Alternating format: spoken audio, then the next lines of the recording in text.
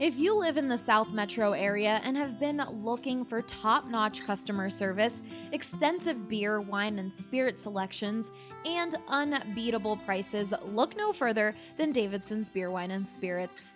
You won't find a more varied inventory anywhere else. Don't just take it from me, guys. This is Michael, and he's been shopping at Davidson's since they opened. The thing I like about Davidson's versus the competitor is it has a larger selection. And if I am going to buy spirit, then Davidson's is usually my first choice as well, because just of the size of the selection. I also like the extensive selection of some hard-to-find items. But that's not all. Every department is staffed with highly trained specialists who can help you find exactly what you're looking for. But I've always found the folks that you chat with to be knowledgeable. I've chatted with the spirits staff about different bourbons and different vodkas, and I am always chatting with the wine staff about different things and saying, I like this, what else do you have that's similar? Particularly when I go to non-U.S.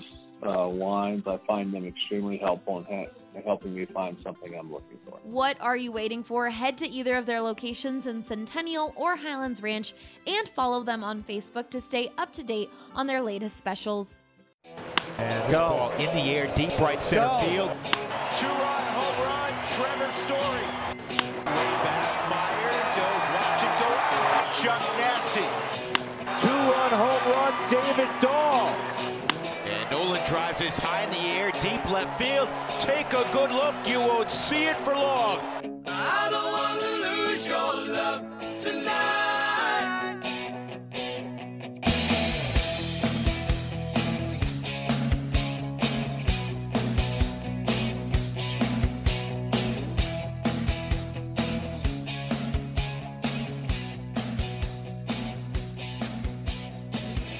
Welcome into the DNVR Rockies podcast presented by The Green Solution.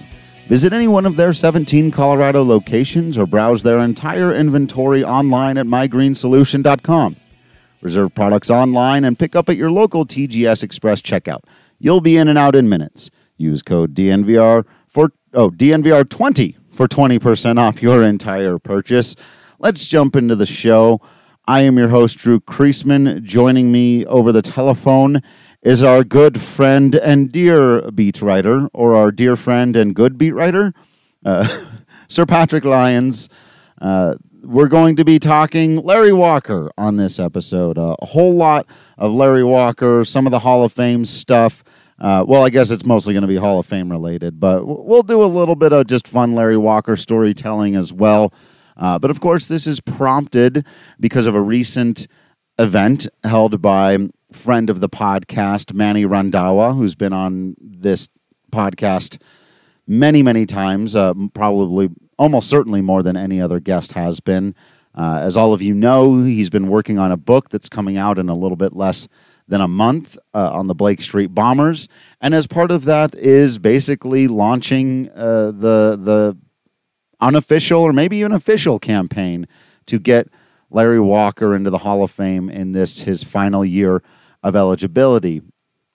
In that effect, or to that effect, I should say, he held an event on Thursday at a Blake Street Tavern, a big sponsor of ours. So we were all sitting around drinking some Breckenridge Brew and listening to Manny at the Rocky Mountain Saber event make the case. And he wasn't all alone. He had a couple of special guests along. Really, actually, quite a few special guests. The dignitaries. We had a whole quorum there, Patrick. We could have started making decisions. It was nice to see so many friendly faces. Of course, Dan Evans, big Saber guy, former GM of the Dodgers and White Sox. Wayne Hagen, who we got to meet and who you will be hearing from later on in this podcast, the original broadcaster for the Colorado Rockies, the play-by-play man on the radio back in the day. We got a chance to sit down with him. And, Patrick Saunders was there. Thomas Harding was there.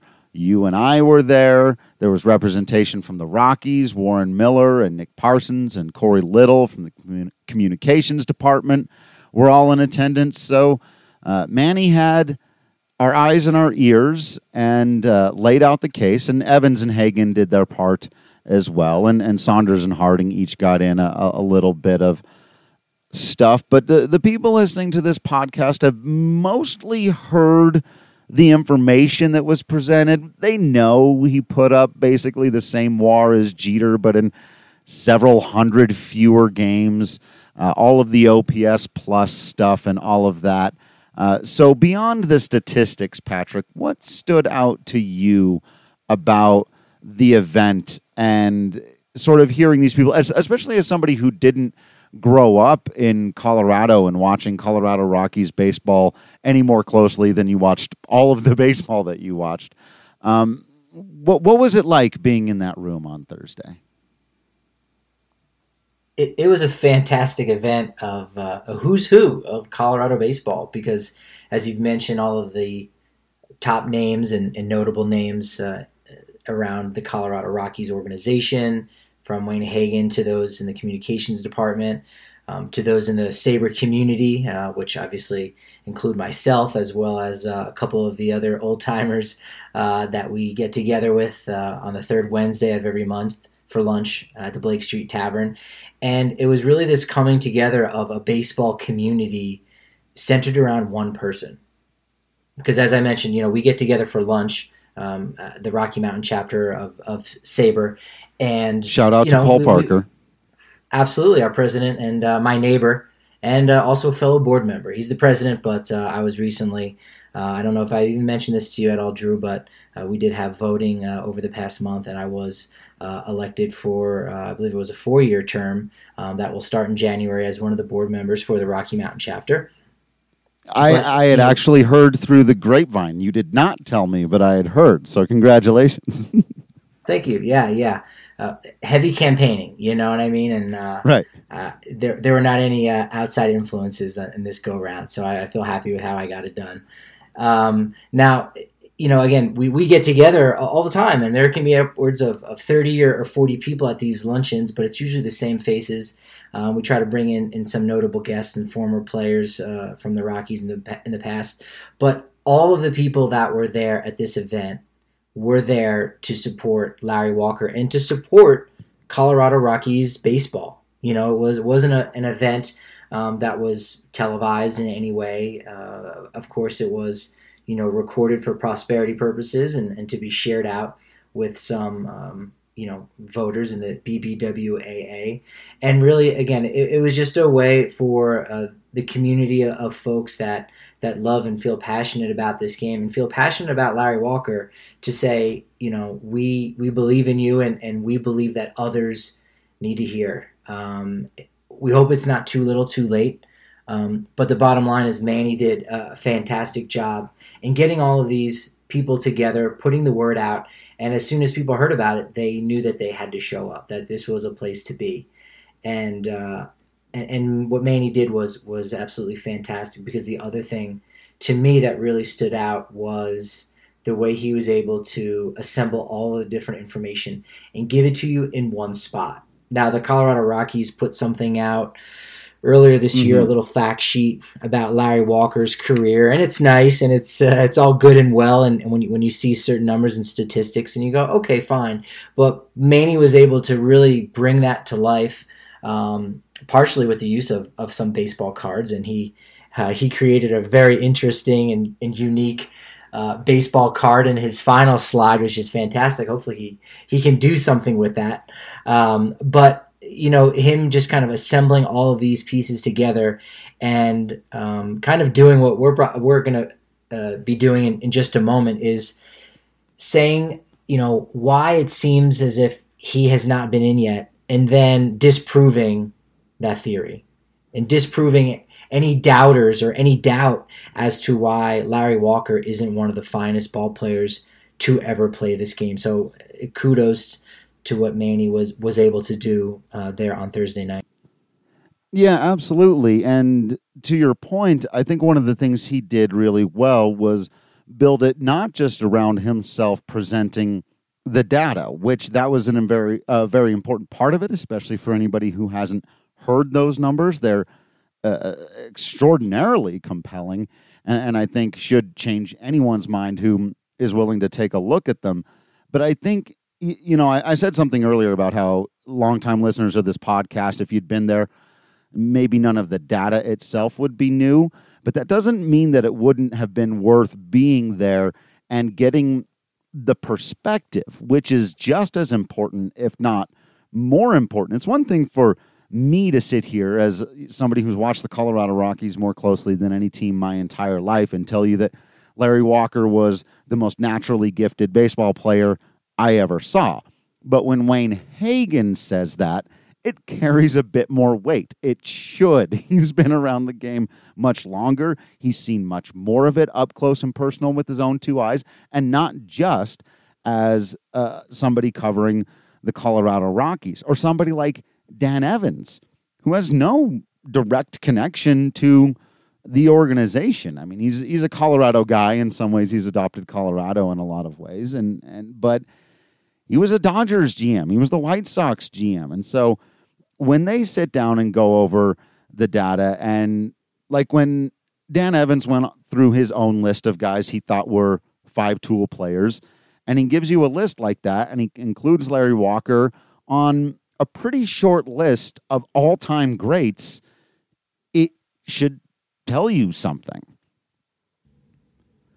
Yeah, he's seen the game from a perspective that you or I have not, as well as anyone listening to this podcast, most likely, and that's from a true talent evaluator and someone that pulls the strings and can make a decision like, do we want to acquire this guy? Which Evans basically said he did. That I loved before that. Larry Walker, had a little extension there during his final few years in Colorado. He had an opportunity to become a free agent, and you can just hear the sigh of all of Major League Baseball being disappointed at the opportunity to not have him, be stationed in right field for particularly the Dodgers, but 28 other teams in addition to that. So, hearing it like you said from Wayne Hagen, who's seen, baseball from various teams calling play-by-play 162 games a year, not to mention all those games in spring training,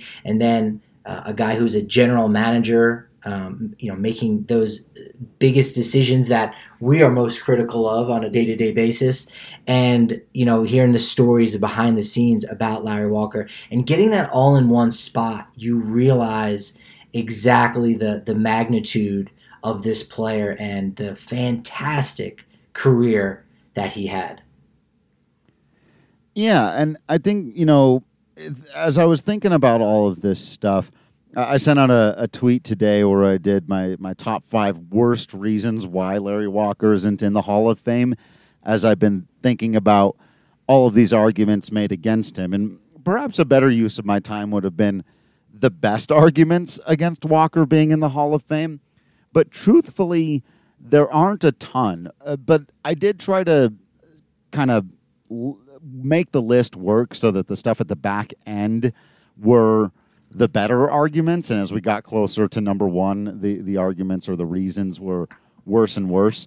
And then our good friend Mark Knudsen, again, been on the podcast several times, former pitcher in Major League Baseball, added another reason that I also think is one of the better ones, depending on how you look at it. So I want to start with his, because it was actually one of the things that wasn't specifically mentioned. It more ties into my number 4 reason, but he brings up the lack of milestones. He didn't have 500 home runs, the 2,500 or 3,000 hits, the big round numbers. I think those have become less and less important over the years, and so I'll go ahead and tie that in with my number 4 reason, which was he didn't play enough. That's sort of the big thing. He's known for a couple of big injuries throughout his career, and that was definitely addressed. They spent a lot of time on this notion that he didn't play enough. But I want to get your kind of interpretation of how well they made that argument at the event, and how you might include this thing from Mark about not reaching the milestones as a part of that.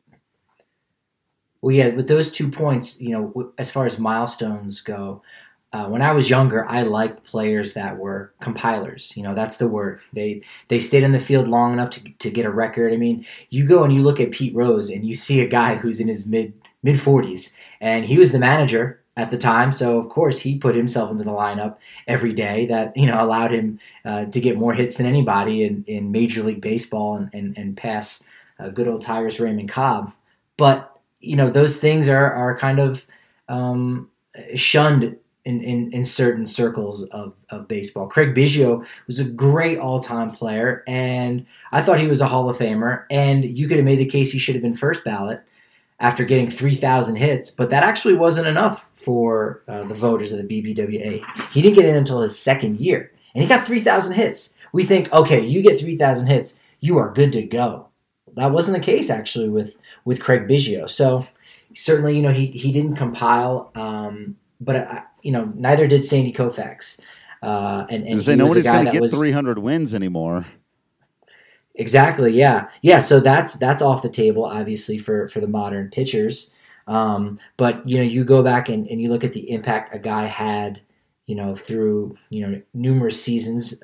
7 years kind of is that magical number of the impact he had in the game. Not necessarily how long he was able to play deep into his career and compile and just stick around long enough to hit certain milestones. They're very important, no doubt about it.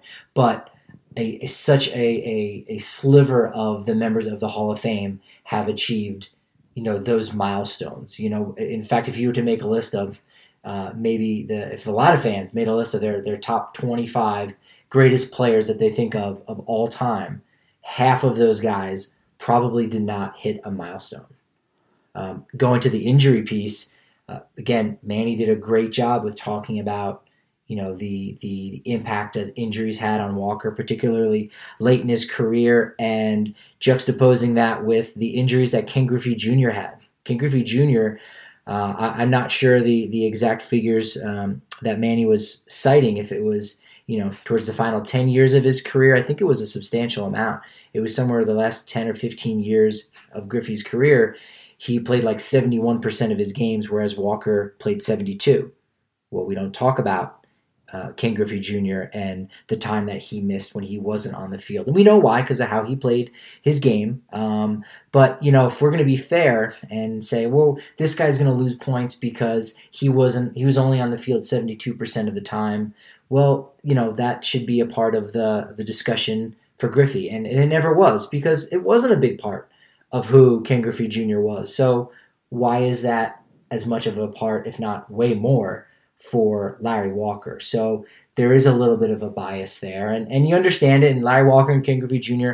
are no doubt two different players for different reasons, but on paper you can make the case that they were a lot more similar than you would think. Yeah, you brought up so many things there I want to touch on. A lot of the conversation has to do with consistency. Ken Griffey Jr. is a great example in a lot of cases. You mentioned the health stuff. Their road numbers are almost identical. In fact, Walker's are just a little bit better, which helps dispel, of course, the big Coors thing, which we'll get to but not spend a ton of time on, because honestly, that's been done to death. Of course, that was my number one of the worst reasons. We've gone over that a bunch of times, and no one listening to this needs to be preached to about the Coors thing anymore. But I do think that, this idea of consistency, when you're comparing them to, one of the things that Manny mentioned is that Larry Walker's put up more WAR than, I think it was 8 of the last 13 people to be inducted into the Hall of Fame. So one of the things we're getting at is, as you just put it, the 25 players you think are the best of all time, whoever you think Hall of Famers are, it's likely that Walker was as good a player as them, unless you only think of the absolute all-time greats. Dan Evans had a line where he said, traditionally, I prefer not to have to be convinced a guy's a Hall of Famer. And I think there's a lot of people that feel that way. I think there's a lot of voters that feel that way, which, of course, makes it very difficult to break through to them. This idea that I should just know that you were a Hall of Famer.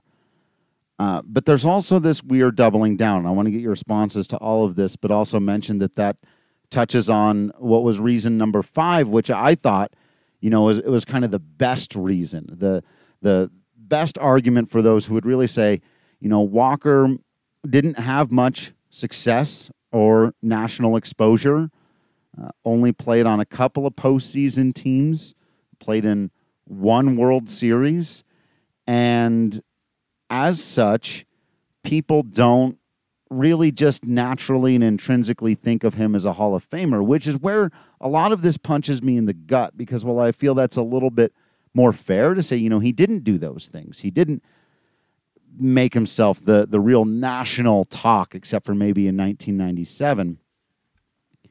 It's this kind of doubling down on, well, we didn't pay attention to him during his career, and so we're not going to pay attention to him now. And again, I would point at Ken Griffey Jr. How much team success did he have in his career? Yeah, Seattle, of course, in the early to mid-'90s, they had a decent little run, and the most notable season for Seattle Mariners is in 2001, of course, when they got Ichiro Suzuki, and I should note off the top of my head, I want to say about 117 victories that year, but they were knocked out of the playoffs. So in the first round, but ultimately, yeah. But the biggest point I wanted to make there, before getting sidetracked, was the fact that the greatest season in Seattle Mariners baseball history was after they were able to trade away Ken Griffey Jr. and get Mike Cameron amongst a few other players and free up some money on the books. So. You could certainly say that there was that slight for Griffey Jr. too, and having never played in a World Series. We talked before we started recording about what could be the biggest detractors for Larry Walker, and the only real thing I could think of outside of everything that you've mentioned, but is a legitimate debate, is the impact Coors had on Larry Walker and others in the organization as far as the awards, as far as certain accolades that players can get. For example, if you're playing at Coors, again, you're going to have a couple extra RBI here and there. Your batting average is going to be a little bit higher. So come late June, when it's time to vote, or when players are being selected for the All-Star game, a guy on the Rockies, his numbers might look a little bit better. So that might have gotten Larry Walker into one or two more All-Star games than he already had. He was a 5-time All-Star. So, okay, maybe he would have had 3 or 4. Not a big deal. That's not enough to say a guy's not a Hall of Famer or not. And then the other one, as I kind of mentioned, was just batting titles. Of course, he was able to win 3 batting titles in 4 years span as well. So yeah, we know that the outfield in Coors Field is the largest in Major League Baseball, and is certainly helpful with batting average. So hey, that's something that goes on his plaque, that maybe again, hitting in another ballpark, he may have only had 1 or 2 batting titles, but again, that's only a part of the puzzle, and most of those other debates just simply don't hold water. What about his seasons in Montreal? What about what he was able to do, when he went to St. Louis? Patrick Saunders told a fantastic story that I had never heard. Do you remember this? I remember him telling the story, but I had not heard this. Right. Right. Yeah. So basically, he traveled to St. Louis one year. I think this was in 2004, and by this point, Albert Pujols had been in the league, and it was his 4th season, but he was already, this superstar on his way to a Hall of Fame career. And there was an unspoken, agreement or pact with media in St. Louis that they pretty much stayed away from Pujols. He doesn't like talking with the media all that much. But here comes Saunders walking in, a little oblivious of that, and he walks right up to Pujols, and he kind of can see some people looking around and maybe making some faces like, who's this guy? Who does he think he is? And, Pujols was like, what do you want? He doesn't know this guy. He's not sure if he's going to try to write a nasty piece on him or whatever. Obviously, totally disobeying the typical protocol in the clubhouse. And Saunders just opens up, Larry Walker, what have you got on him? And Albert Pujols proceeds to talk with Patrick Saunders for 15 straight minutes, totally taking up the remaining time of clubhouse availabiliation. So not only are the other reporters in St. Louis a little disappointed and frustrated at this, but they're also surprised. Like, what could you have possibly been talking about with Albert Pujols for 15 minutes? And he just said, he's talking about Larry Walker. And if that's not an indicator enough about how special of a ball player Walker was and is, I don't know what else could do the trick for you, Yeah, you would think testimony like that. I had the interesting and rare opportunity to be on a phone call press conference when Tom Glavine and John Smoltz went into the Hall of Fame, and Terry Francona was also on that call. And I asked them about Larry Walker, and each one of them said, yeah, well, and I knew Glavine. I knew that Walker had like a 310 or 315 career batting average against Glavine, left on left. And so I thought he'd probably know that, and he did. I mean, he knew. He was like, no, that guy, it didn't matter. He got me. They all said, and somebody said this in a different context at the event as well. I can't remember exactly, but the whole point was don't let him beat you. He's going to do crazy stuff. Just don't let anybody get on base around him. Don't try to run on his arm. If he's taking the extra base, just let him go. You're not going to beat Larry Walker. Just don't let him win the whole ball game for them against you. Like, he was that kind of player. They didn't have a plan to get him out. It's baseball players' way of the old, you can't stop him. You can only hope to contain him. And this is coming from other people who are getting elected into the Hall of Fame.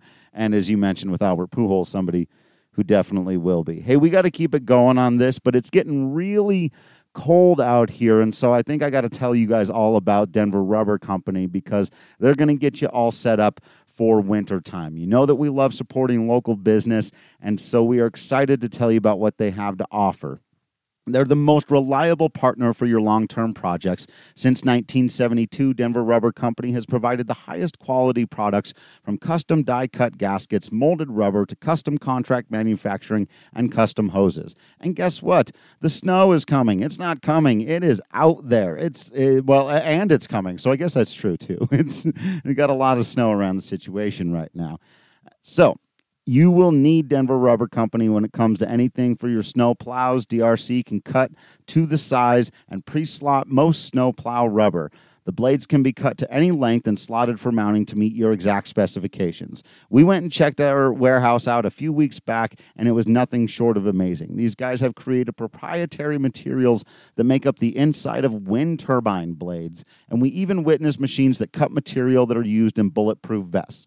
Remember, Denver Rubber Company custom makes it all, and you can purchase products for yourself and, of course, buy bulk at a fantastic rate. They're a family-owned business with loyalty only to the people, just like us here at DNVR. So be sure to give them a call today for any snowplow needs, custom gaskets, or hoses at 1-800-259-0010 or visit them at drcfirst.com/DNVR and tell them who sent you. All right, want to jump back into our conversation about Walker with a few more thoughts before we throw it over to Wayne Hagan. The one thing on my list here, well, there's two things on my list that we really haven't touched on much. One I want to leave till just after the break here with Hagan, but one I want to touch on because I think it's going to lead into our conversation with the broadcaster. And it is what I put at number 3, this misconception on how much Larry Walker cared. We sort of walked up to this point, but didn't really dive into it. This idea that, people often point out, they'll say hockey was his favorite sport. He didn't really know baseball that well. There's the now infamous story of him in the minors running back across the diamond after going over the bases, not knowing that you had to touch second on your way back to first. But there seems to be, and I think I know where it stems from, but we'll leave that for later. Not entirely. I mean, even during his career, and we've heard this about guys like Carlos Gonzalez, I think a lot of times guys who play natural and don't always look like they're trying super hard can get this reputation as well. But what was your takeaway from this part of the argument? This Walker, his heart wasn't really in it. part of the conversation? I think that's ultimately a stretch. You know, there's so many great ball players who have played this game, and even if you just focus on the ones from the Hall of Fame, they weren't all good men. They weren't good human beings in a lot of cases, and that's not what we're really discussing here with Larry Walker. We're just talking about the man on the field and what he did and how good of a teammate he was. And there's no one trying to disparage him in any shape or form as far as what he was able to do on the field and the teammate that he was to all three of the different franchises he was a part of. So when you try to say, well, where was his heart at? Or, well, his favorite sport wasn't actually baseball. I don't know what that really has to do with the fact that he was one of the greatest ball players of all time. Pete Rose is one of the greatest baseball players of all time, period. You could say what you want about him gambling and how that got him banned from baseball. Sure, that's why he's not in the Hall of Fame. But if we're talking about being an all-time great baseball player, Pete Rose is one of the greatest. Larry Walker is one of the greatest. What he enjoyed turning on in the offseason and watching, the Montreal Canadiens or whoever else he preferred to watch in ice hockey has little to no bearing on his Hall of Fame candidacy. It's just not important at all. Even if he was a bad teammate, you wouldn't really even care about that. You would go, yeah, but look what he was able to do and put up. We can say everything we want about Barry Bonds and, look at his statistics, and he's obviously one of the greatest ball players of all time. Say what you will about PEDs, but if you just look at the numbers on the paper, they show one of the greatest ball players of all time. He was an awful teammate. That's not really what's keeping him out of the Hall of Fame either. So, again, Ty Cobb's in the Hall of Fame. Ty Cobb. Cap Anson, who was ultimately Adrian Cap Anson, was the first player that kind of he unified the players in saying, look, we are not going to play professional baseball if African Americans are allowed on our field. He is the reason why it wasn't until 1947 that Jackie Robinson was the first black man to play professional baseball in what we know to be the major leagues. Cap Anson is still in the Hall of Fame. He hasn't even been taken out. So, Again, if we just want to talk about the ball player that was Larry Walker, I mean, the proof is in the pudding.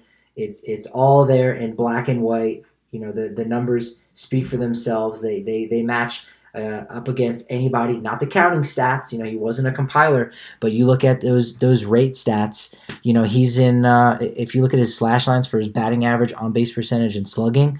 The only other 6 players that are at his caliber are Babe Ruth, Jimmy Fox, Ted Williams, Lou Gehrig, Hank Greenberg, and Rogers Hornsby.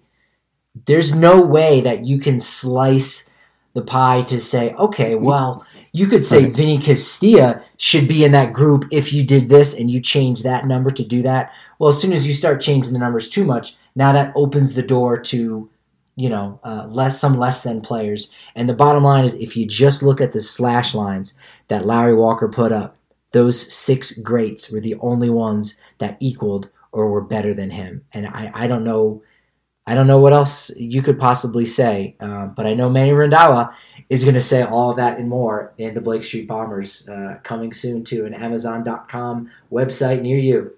I think it's up. I think you can pre-order it now. I think it's like $10. You can. So you should do that. We're going to have a bunch of, I don't know about a bunch, but we're definitely going to have a couple of opportunities to get together with him, do some book signings for anybody that gets it too. So that'll be fun. Hopefully maybe some special guests, but just keep an eye out or ear out, I suppose, from when we're going to do that. But I'm so glad you framed that last question the way you did, because I'm always so inclined to be like, what do you mean?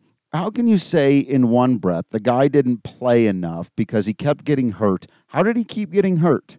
He kept crashing into walls trying to make extraordinary plays. It was doing an aggressive thing. It was not all that dissimilar from some of the conversation that goes on with David Dahl. Does he play too aggressive? Does he go too hard? And is that part of how he ends up getting hurt? How can that be the case and he also didn't care enough? But I don't know. I think it's worth pointing all of that out, but it might just be worth cutting straight to the chase with the way you put it and say it does not matter. He could have been the worst teammate in the world. He could have literally never watched a baseball game other than one that he was playing in, and only otherwise watched hockey and WWE or AEW, probably an AEW guy, and and never talked to any of his teammates. He put up 74 WAR in his career. That's the one thing he did compile. He didn't compile, like you said, the hits, the home runs, the RBI, through some of that. But what he did compile was the ultimate value, the defense, the base running, the complete player. He was one of the most complete players who ever lived. And on top of that, just one of the best hitters who ever lived, as you pointed out. And so it's crazy to me that we're having this conversation. And I've had a number of people, local reporters, tell me that they don't believe that Walker is a Hall of Famer for this reason, for the reason that he really didn't care enough, and that really his numbers should have been better, and that, you know, he didn't give his all to the team. And that drives me nuts, but we'll get to that after this quick conversation here we got to throw to with Wayne Hagen.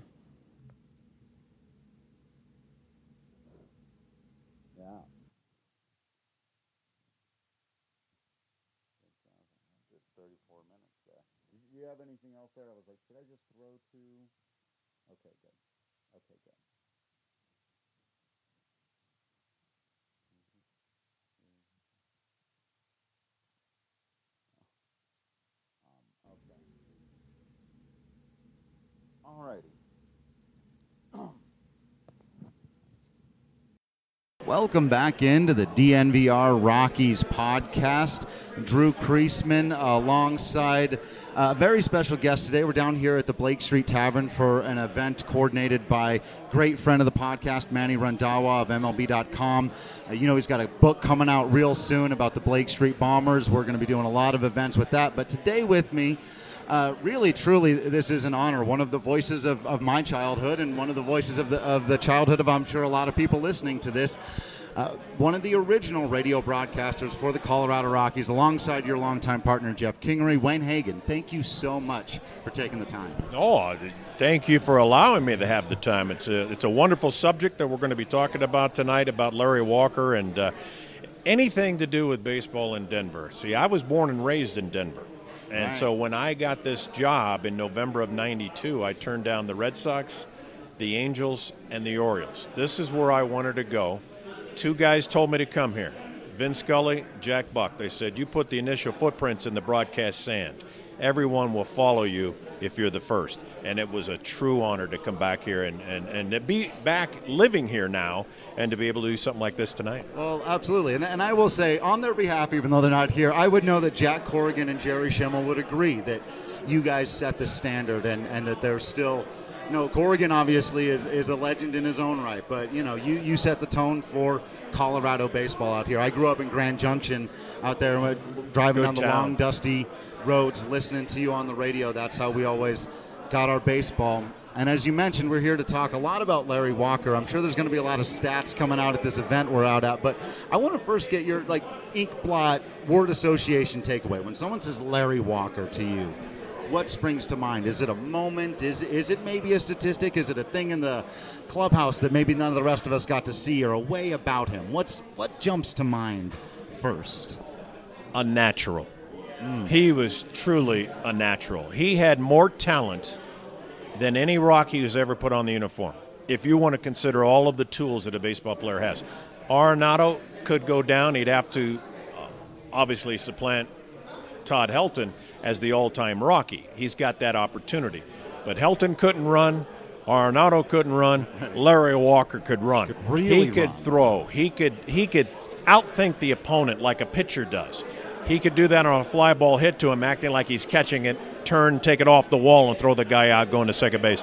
He was as superb an athlete, and I saw a lot of great Hall of Famers that were in my career, whether they were with the team I was with or the team that the Rockies or other teams that I was with.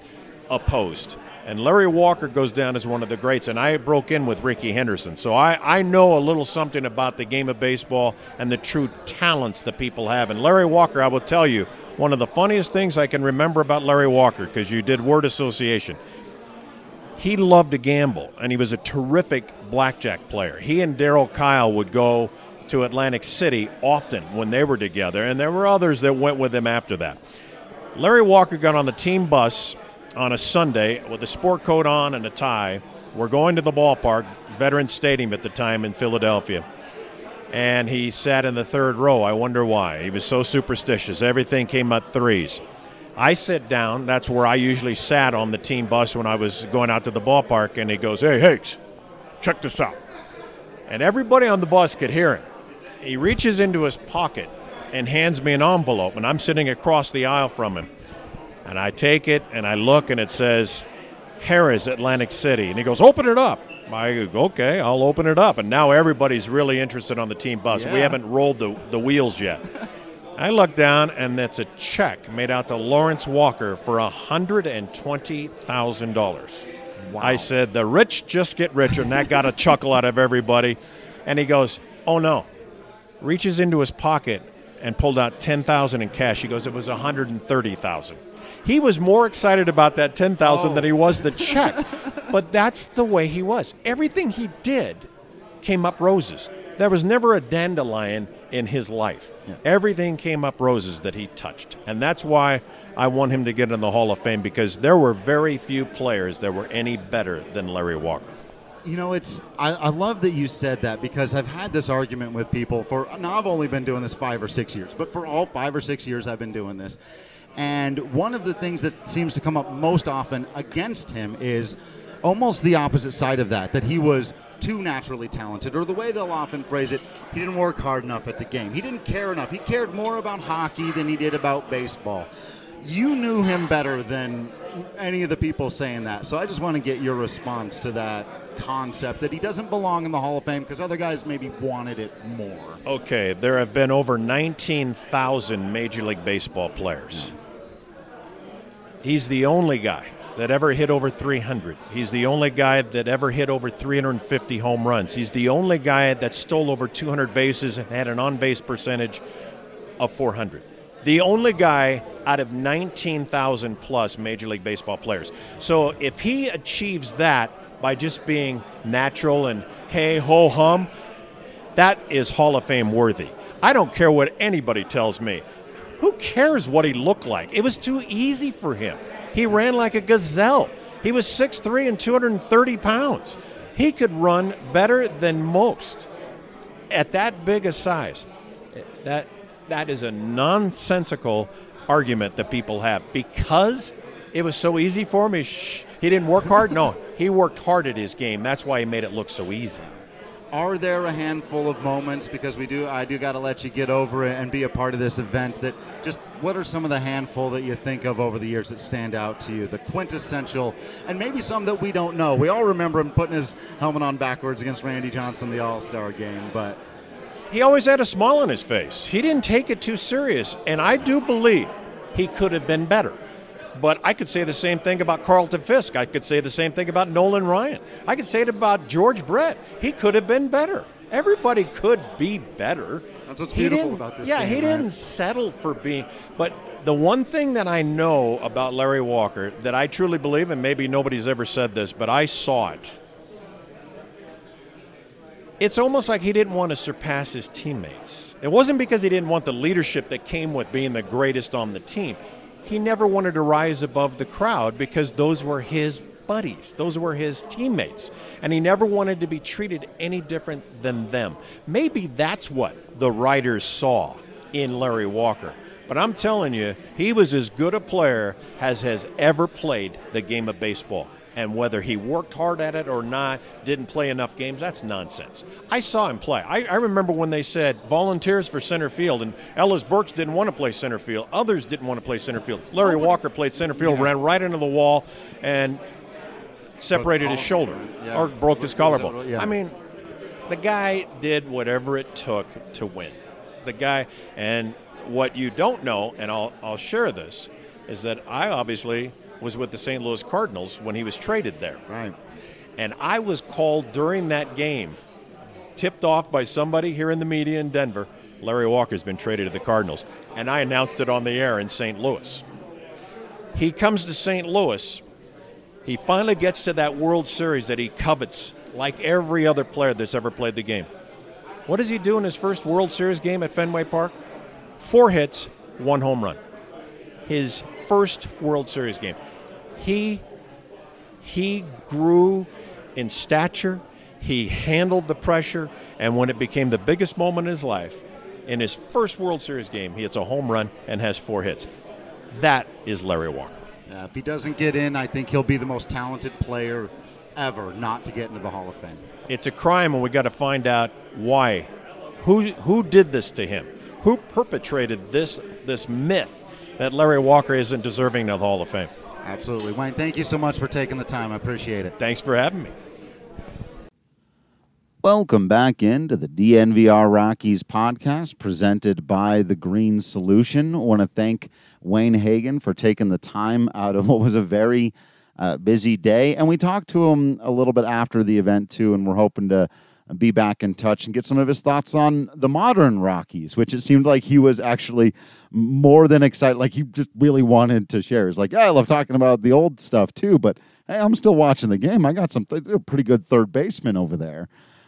So we'll get into all of that with him at a future time. That'll be a lot of fun. But before we went into that conversation and you heard him talking about this notion of Walker not caring, we were talking about that. And I mentioned earlier that I feel like I get where some of that stems from. And so I wanted to finish out this episode with this part of the conversation, which is my growing frustration with the way this has been covered in the media. And it isn't always, or certainly limited to, the national guys. And, you know, I've had the opportunity, been very lucky to actually meet Troy Renck of the Denver Post, who I have an extraordinary amount of respect for. And he's, you know, mostly on the Broncos beat now. We do see him down at Coors Field every once in a while. But when I was, you know, really coming of age and reading about the Rockies and starting to take stuff more seriously, he was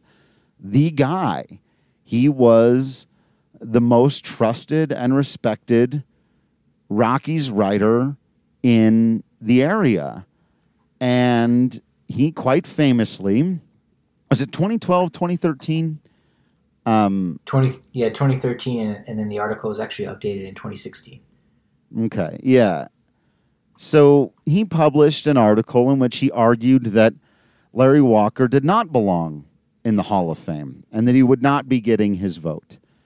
And he actually spent most of that article talking about Barry Bonds, which was weird and interesting. Very little time on Walker. And the only things he really brought up were that he didn't play enough stuff and this notion that his heart wasn't really in it, particularly mentioning that at one point he had missed a couple weeks of the season due to preparing for or getting LASIK surgery, which was an odd little nugget to drop in a segment that was so short and in some way kind of lived on in urban legend as this weird thing that every once in a while I'll be talking about this and someone will go, well, yeah, but he got LASIK surgery that one time, so he can't go in the Hall of Fame.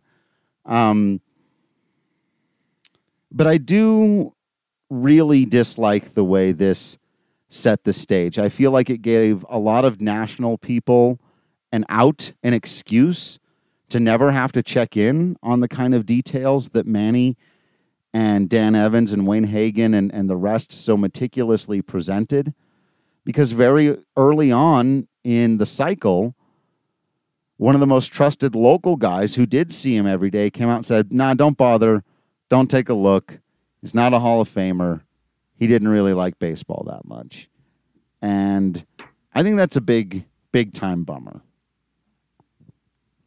Yeah, that has done a lot of, disservice to Larry Walker. And, if let's face it, there are certain voters that are allowed to vote for the Baseball Hall of Fame that, they cover baseball, so they see, depending on if they're able to travel with the team or not, they might only see, 60 of the 81 home games a year, and they're watching their team, and maybe they catch 3 or 4 games from another team in town over the course of a series of seasons, and they cover other sports, high school sports, things of that nature.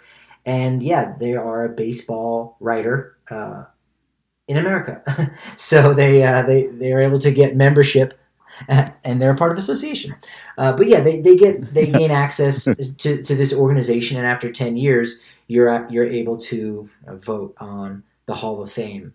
And I pride myself as someone who knows a lot about baseball history, knows a lot about the Hall of Fame, and I'm besides doing this as my profession, I'm a fan too. But that's not to say there aren't people that know a lot more than me, and I'm fascinated by those people because I know how much I live, eat, and breathe the game of baseball.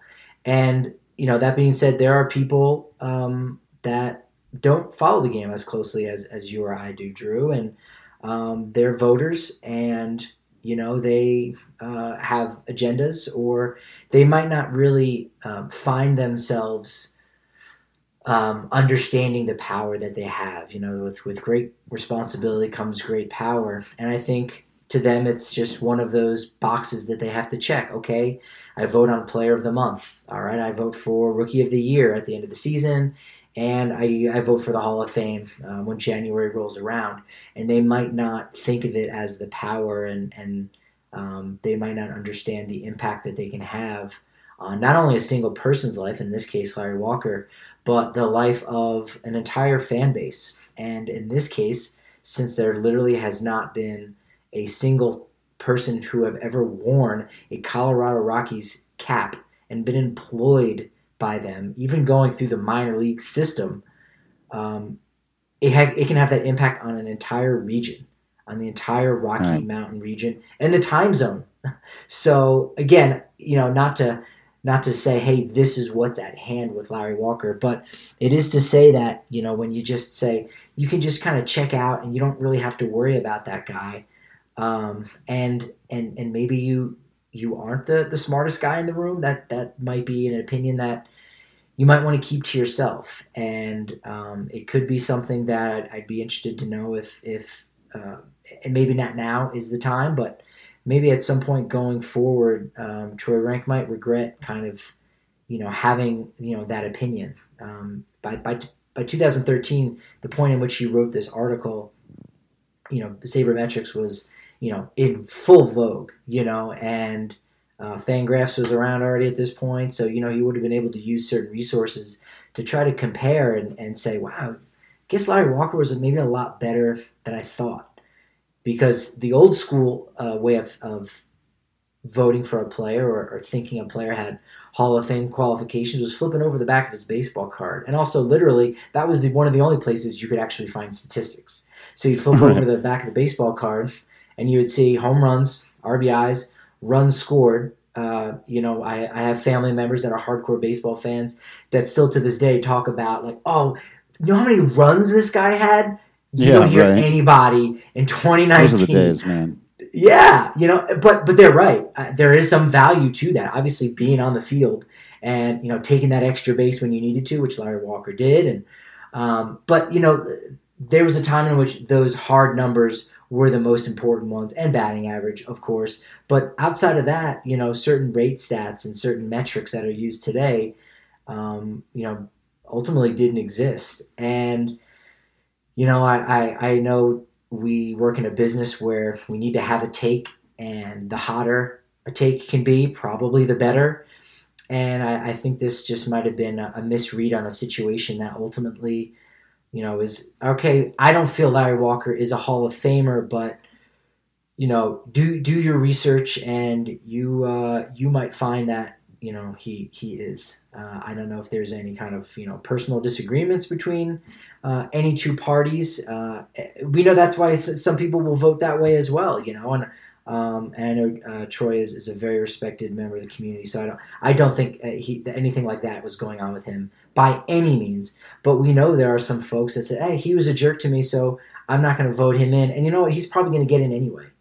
We actually saw that last year with Mariano Rivera. There was a writer who was credentialed by the Boston Red Sox. He wasn't even from the Boston area. I can't even quite remember. He might have been from Rhode Island. He wrote for a small newspaper in Rhode Island, and he, because of the work of guys like Ryan Thibodeau, I believe he's at Not Mr. Tibbs on Twitter, but he's compiled records of voters from the BBWAA for those who have gone public, to try to predict, instead of waiting for that day in January where they make the announcement of the players who have been selected and who have received 75.0% or higher into the Hall of Fame. Well, he's trying to do that work ahead of time, and that work can also influence other people and influence voters to say, wow, shoot, maybe I'm in the minority. Maybe I didn't really know what I was seeing. I'm not just going to vote by what those guys did. I'm going to do a little bit more research, and son of a gun, wouldn't you know it, I might have been wrong about this guy. So I'm now going to go and place that vote. It's just a shame that we're here now in his 10th and final season on the ballot, and it's going to take 100 or so folks to kind of have that revelation and say, you know what, maybe I was wrong after all, and they go ahead and flip that switch. And they make that vote for Larry Walker and realize that, no, he was amongst, the greatest. He wasn't Willie Mays caliber. He wasn't Babe Ruth or Ted Williams caliber, but he was one of the top, 0.1% of all players to have ever played this game. And that is what a Hall of Famer is. Yeah. And, Rocky Mountain Saber tweeted out a list of the voting eligible members who did not vote for Walker last season. So I think there's a lot of things working in his favor here, actually. A lot of people have come off the ballot, have been elected or exhausted their eligibility. There's only one guy in Derek Jeter this year who's likely to get in his first year. I don't have time to get into why that bothers the hell out of me. Everybody listening to this knows why that's the case. But that being the case, I think there's more time for some of these other voters to take a look if they're so inclined. And I think we're going to have plenty of chances to get a little bit guerrilla with it as well. Everyone should go on Twitter and find that list. If those writers happen to be on Twitter, tweet at them. And kindly, remember, politeness always more effective when you're trying to convince someone. And just ask, what do you think of Larry Walker's Hall of Fame candidacy? What is your reason if you intend not to vote for him? What would the reasons be? Is there anything that we could say or show you that could convince you? I want to do a thing where maybe we'll do a kind of giveaway or a competition or doing people's names, but I want to buy a couple of copies of Manny's book and just unsolicitedly send them to these people's offices, wherever they happen to be, if that's publicly available information, just so one day they get a book in the mail. What is it? What? And they, might flag the Larry Walker chapter and say, check this out. You might want to give this guy a vote. But to your point, and I'm not sure you were even directly saying this, but you talked about Rank maybe regretting it. I think a really great place to start would be locally. Let's put pressure on Rank and Mark Kisla, who has a vote and did not vote for Larry Walker, to be the drivers of this thing as well. I mean, Manny Randhawa is going to be one of the main drivers as well. And quite frankly, I've been doing this for a very, very long time since he first became eligible. So for 9, now 10 years, I've been on this case as well. But I do think it would be extremely powerful if those guys could come out and say, particularly Rank, since he did write such a famous article about why he doesn't belong. I've been convinced, and you should be convinced too. I think would be really powerful. I'd love to try to get one or both of those guys on this podcast or try to get some conversation with them. So if you're out there, tweet at those guys. Again, be respectful. I've seen a couple of people, and I understand everyone's frustrations with Mark Kiszla, and I really didn't like the article he wrote last year. You know the one. But as I said earlier, being polite, being respectful, I just think it's always the way to go in general. I know it frustrates some people when I'm not getting mad enough at the baseball team, but I think this is one of those places where it's really going to help. So Troy Renck and Mark Kiszla are on Twitter. When talked to respectfully, they do respond. And if enough people ask, where are you at on Larry Walker now? Let's have this conversation. I think that could be very powerful. And so that is my plea to those of you listening to this. Also to use the promo code Drew when you subscribe to DNVR, and definitely not Lions, Lyons. Definitely don't use Lions when you subscribe to DNVR so that we can get beer. Definitely use Drew. Yeah. Drew, spelled Lyons. Yeah. Yeah. Bingo. Right. Yeah. And to debunk the whole, debate from sources that I have tapped into here in that article that Renck describes, maybe Larry Walker not being a team player and checking out on the team, for a week for LASIK surgery. I have not found such information out there. In 2002, in October of 2002, Larry Walker did have LASIK eye surgery, and he played on, I believe it was September 27th, the third to last game in that season, and in Arizona. So he went on the road trip to LA, then he went to Arizona, played in the third to last game, the anti-penultimate game of the season, and he didn't play on Saturday and Sunday for whatever reason, I don't know. But missing those 2 games is not missing a week because of LASIK surgery. So I'm not sure what wires would have gotten crossed at that point, but I don't see that having ever happened where Larry Walker missed a week or more of the season to get LASIK surgery. He may have left for 2 games, possibly. I don't know, but at which point I don't know why this needs to become public information. Maybe because it's a medical thing. I understand that. I don't know exactly how I feel about that entirely, but it certainly wasn't a week, and it was at the end of the season in which he had already gone on the road and played 5 games in that series. So, and the Rockies were way out of it, by the way. I mean, which everyone knew because they were always way out of it in those days. And it's crazy that that's what we're talking about. We're talking about 2 games that he may have missed, towards the end of a pointless season. Sure, that's a shame. You don't want to see something like that. But you see guys all the time not hustling down to first base, and all that is maybe trying to save himself a little bit of the wear and tear. And shoot, didn't we already talk about the wear and tear on Larry Walker's body? I get it. It was at the end of a season versus in the middle of the season. But again, it's these are just little grains of rice that were just kind of thrown around, trying to say they're bullets, and they're just not. I think it's falling a little bit flat right now. You just reminded me one of my other big pet peeves about this whole conversation around the media is that, people often say, and they're right, I've heard people in the media defend local media here and say, well, the Rockies have it really easy. They haven't been, taken down the way they are maybe in New York or Chicago or LA, where if you fail, they'll really come at you. But they also don't mention that in those places, if you do well, they will absolutely have your back and they will fight tooth and nail for you till the end. And we don't really do that here either. So that there's kind of 2 sides of that coin, and that other side doesn't really get talked about. But that wasn't the biggest takeaway from the event, Patrick. What was?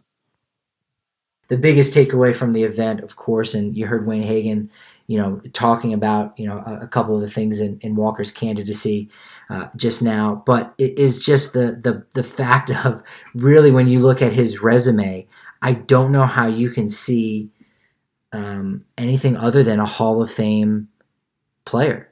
There's just no two ways about it when you look at the other players that are in his class. Because the thing I think most probably don't realize is, he could steal a base. He was a big dude. You don't think of him as being fast. You don't think of him as necessarily, he didn't look like a 5-tool player. You know what I mean? If you've got 5 tools, you're just a super stud. And you're not a super stud if you're standing in the box at the All-Star game against Randy Johnson and you turn your helmet backwards. Now, right. Larry Walker did that as a joke because he's that kind of a guy. Those are moments that, are great for Twitter and for social media. He did that before that existed. And I think that could be, and again, another one of those factors of why people, haven't taken him seriously enough. But he was a 5-tool guy, and again, when you include the 200 over 230 stolen bases he had in his career, you're putting him in the group with players like Hank Aaron and Barry Bonds and Andre Dawson and Carlos Beltran, and it's impressive. He's a Hall of Famer. There's no two ways about it. Absolutely. I think you wrapped it up pretty nicely there. So I'll just remind everyone that we are competing for Breckenridge Brew and for a little bit of Colorado Rockies pride. It is our off season. It's tough competing with those 3 other sports in the season. So we're getting a little bit beat up. But, I'd like to believe we're taking our lickings early, that all of you are going to come in strong here in these next couple of weeks with some subscriptions. I know you've been putting it off. You're like me. You don't always do it right away. You wait till the last minute. I get it. I understand. But if you need to renew that thing, or you've been thinking about subscribing for a long time and haven't gotten around to it, why not help us by subscribing using either the promo code DREW, DREW, or LYONS, LYONS, to help one of us win a year's supply of Breckenridge Brew. Damn good beer. And if you do, and you show up at a ball game, well, then we can always share a little bit with you. We can always figure out a situation there. It's always good to share Breckenridge Brew with friends anytime you get the opportunity. So make sure you're following us on social media at Drew Creasman, at Patrick D. Lyons, at DNVR_Rockies. Give us a like, share, and subscribe on Facebook or whatever podcast app you're using out there. And, of course, to DNVR.com. Thank you so much for continuing to be absolutely awesome. I promise you that we will continue to be absolutely Patrick Lyons and Drew Creasman. And until next time, we will see you at the ballpark. This episode of the DNVR Rockies podcast was brought to you by The Green Solution, which has 17 Colorado locations and an express checkout to get you in and out as fast as possible. Get on your phone right now. Go to their website, mygreensolution.com. Order your flour, concentrates, edibles, and topicals online and head to the closest Green Solution for pickup. Use code DNVR20 for 20% off your entire purchase.